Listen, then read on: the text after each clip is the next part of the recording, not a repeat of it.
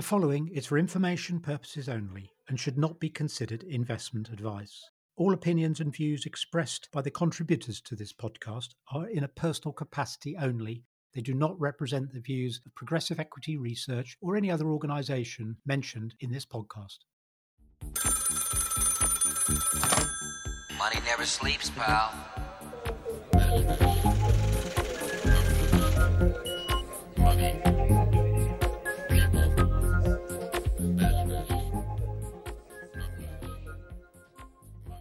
So, Gareth, morning. Morning. 26th of January, nearly the end of the first month of 2024.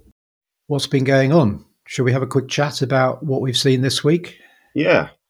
Okay, well, we've had US GDP data. It's still storming. And furthermore, Treasury Secretary Yellen is quite keen to point out that despite a robust US economy, she doesn't think it's inflationary. And we should find out later today some evidence of that with the PCE inflation data, which most people seem to think is the Fed's favoured measure of inflation in the US. But what I think is clear, and we've had evidence of this week from things like the composite PMI data from Europe, UK and the US, is that the US is continuing to be the strongest major economy.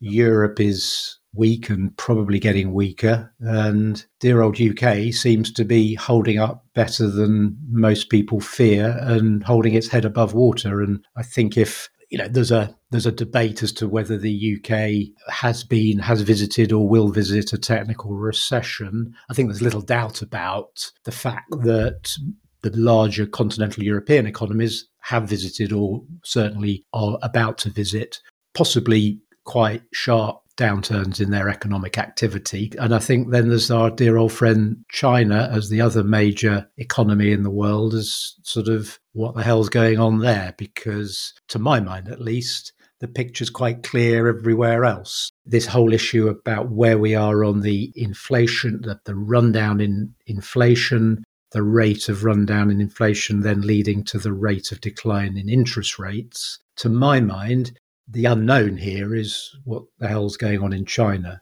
What we've learned this week in China is that almost every day, certainly there's two big measures. There's a new measure being announced by the Chinese authorities to either stimulate their economy or to directly boost their stock market. The evidence is quite clear that the people who matter in China are very concerned about both the performance of their economy and the performance of their stock market. You're right. It is interesting. And I think you're spot on. In the Western economy, certainly Europe and the States, it's a matter of trying to gauge how quickly we're coming under pressure and how rapidly our economies are slowing down. And the central bank are trying to gauge their interest rate moves to achieve that soft landing that we've all been hoping for. And there are varying degrees of success or failure in the different countries. But China's facing a structurally different problem, or could be facing a much more structurally challenging outlook because of the demographics and the state of the economy and the reliance on property. So there would be, you could see a sort of a Goldilocks solution where China actually helps the West by trying to oil the wheels of the global economy for their own purposes. Actually, that might be quite useful as the Western economies navigate this, attempting to engineer the soft landing. So it might be nice to benefit from their behaviour. Of course, the politics are quite interesting here. So it's difficult to imagine the US administration being overtly supportive of China's plight ahead of the presidential elections in November. The relative valuation of Chinese equities is clearly becoming so extreme. Whatever you think of China, the prospects for China, the prospects for the Chinese economy, it's looking pretty hard to ignore. I've been reading couple of interesting articles this week, both in the Telegraph, actually. Not that I'm an avid reader of the Telegraph, but Tom Stevenson, the Fidelity Fund manager, and Ambrose Evans-Pritchard, who's a regular columnist in the Telegraph, both riffed on the subject of how cheap Chinese equities are in absolute terms, but also in terms of talking about the historic returns over the long term from China. And we kind of casually think, because we're involved in the UK equity market and we look at the smaller stocks in the UK equity market, that the UK equity, nothing's cheaper than UK equities right now. Well, take a look at China, because it is incredibly cheap and incredibly detached from what's going on in the rest of the world. So I've got a little question for you here. So if you go back to 1992, when the MSCI World Index set up the China Index and trace it to the modern day, I think I'm right in saying that the Chinese GDP has gone from something around $800 billion to $18 trillion. Can't do the maths in my head, but multiple. So like 20 times 20, 20 times 20 or 25 times multiplier.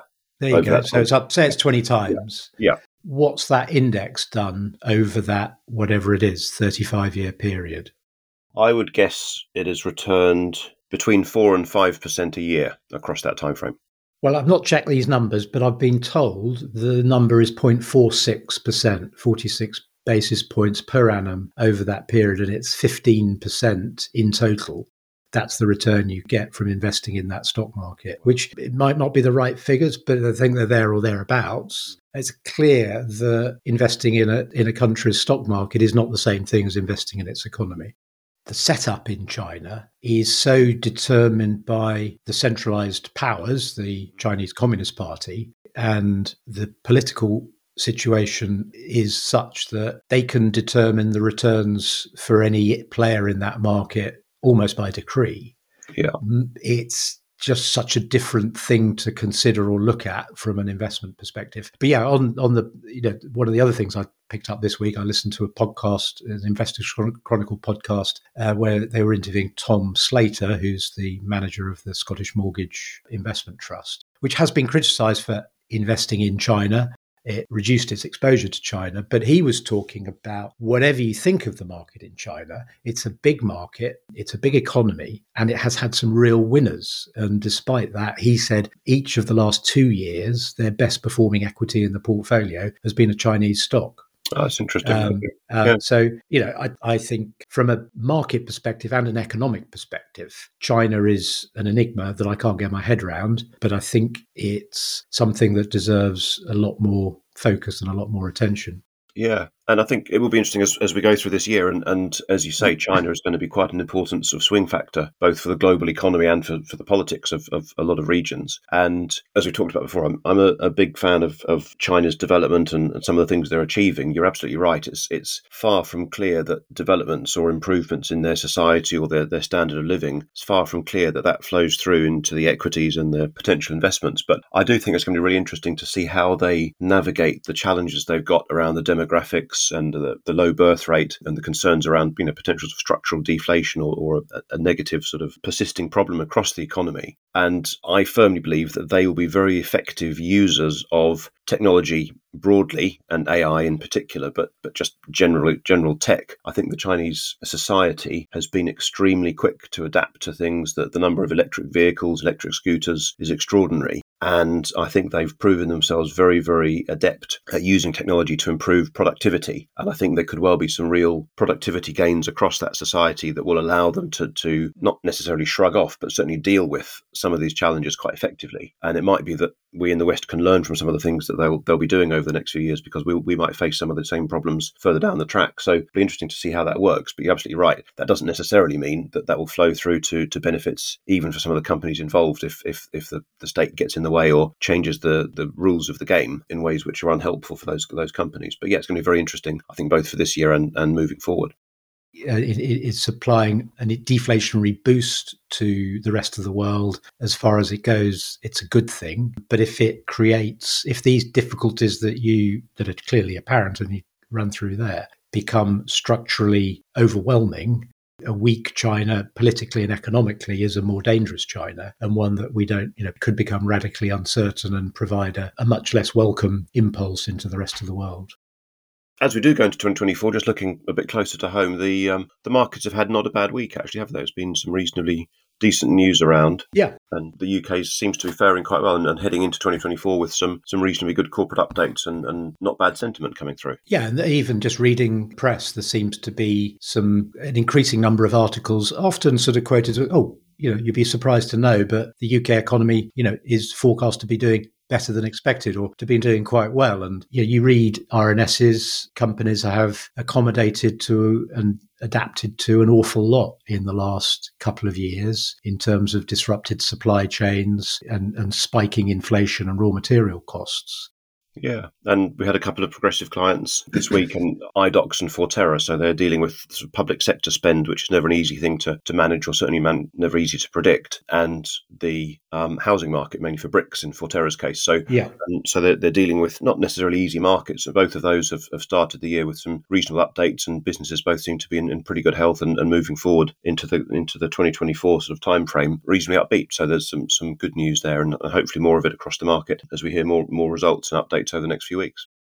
We had Wetherspoons reported a good Christmas and restated the fact that they're outperforming the industry on a month-by-month basis. And Tim Martin couldn't resist the dig at the relative advantages the supermarkets have over the on-trade in the UK. But it's another example of, I think, the UK consumer adapting to the environment that they've had over the last year or two, and with people like Watches of Switzerland warning, there's this, and Burberry warning, Greggs and Wetherspoons doing quite well. There's this sort of sense from the UK consumer that everybody's trading down a bit, and that's benefiting the likes of Wetherspoons. The other one that I follow is Aquis Exchange, which I think is a great business, and not mainly because it owns the Aquis Stock Exchange, which is a small part of their business. But they couldn't resist saying, and it's worth just noting as anybody interested in smaller companies should be aware, they just stated in their trading update that Aquis Stock Exchange admitted 16 new companies in 2023. Now, I follow these things. I don't think I could name one of them if I didn't look at the list. And they said this is the most of any exchange in the UK, growth exchange in the UK, for the second year running. Now, I think they must mean AIM. But in 2 years of very low, non-existent IPO activity in the UK market, Aquis Stock Exchange seems to be getting its act together. And if and when conditions change, I think it's worth keeping an eye on that. Completely. No, they've done very, very well, and hopefully both they and the broader markets will start to see a bit more of something of a return to the IPO landscape as the year pans out. And certainly people that we're talking to, I'm certainly seeing signs of that. A number of brokers are talking about potential IPOs, not dozens and dozens, but the odd one, which is in many cases one more than they had last year or during the back end of last year. So it feels like the sentiment is gradually improving, and hopefully that will prove to be the case. Well, normally one would find we've just seen the merging of another 2 London brokers. So the consolidation, if you include Deutsche's acquisition of Numis, Liberum and Panmure merging, and Senkos and FinCap merging earlier last year, that consolidation trend you would normally expect to be the sort of almost the capitulation of the idea that we'll ever see an IPO again. I think we probably should be heading in, maybe not first half of 2024, but during 2024, I would not be at all surprised to see a pickup in the number of IPOs, which will be a good test. And I think it'll be, for that to happen, you'd have to see the type of continued relative outperformance of smaller companies that we saw at the back end of last year, moving into 2024. So that'd be nice to see for lots of reasons. So fingers crossed. Good stuff.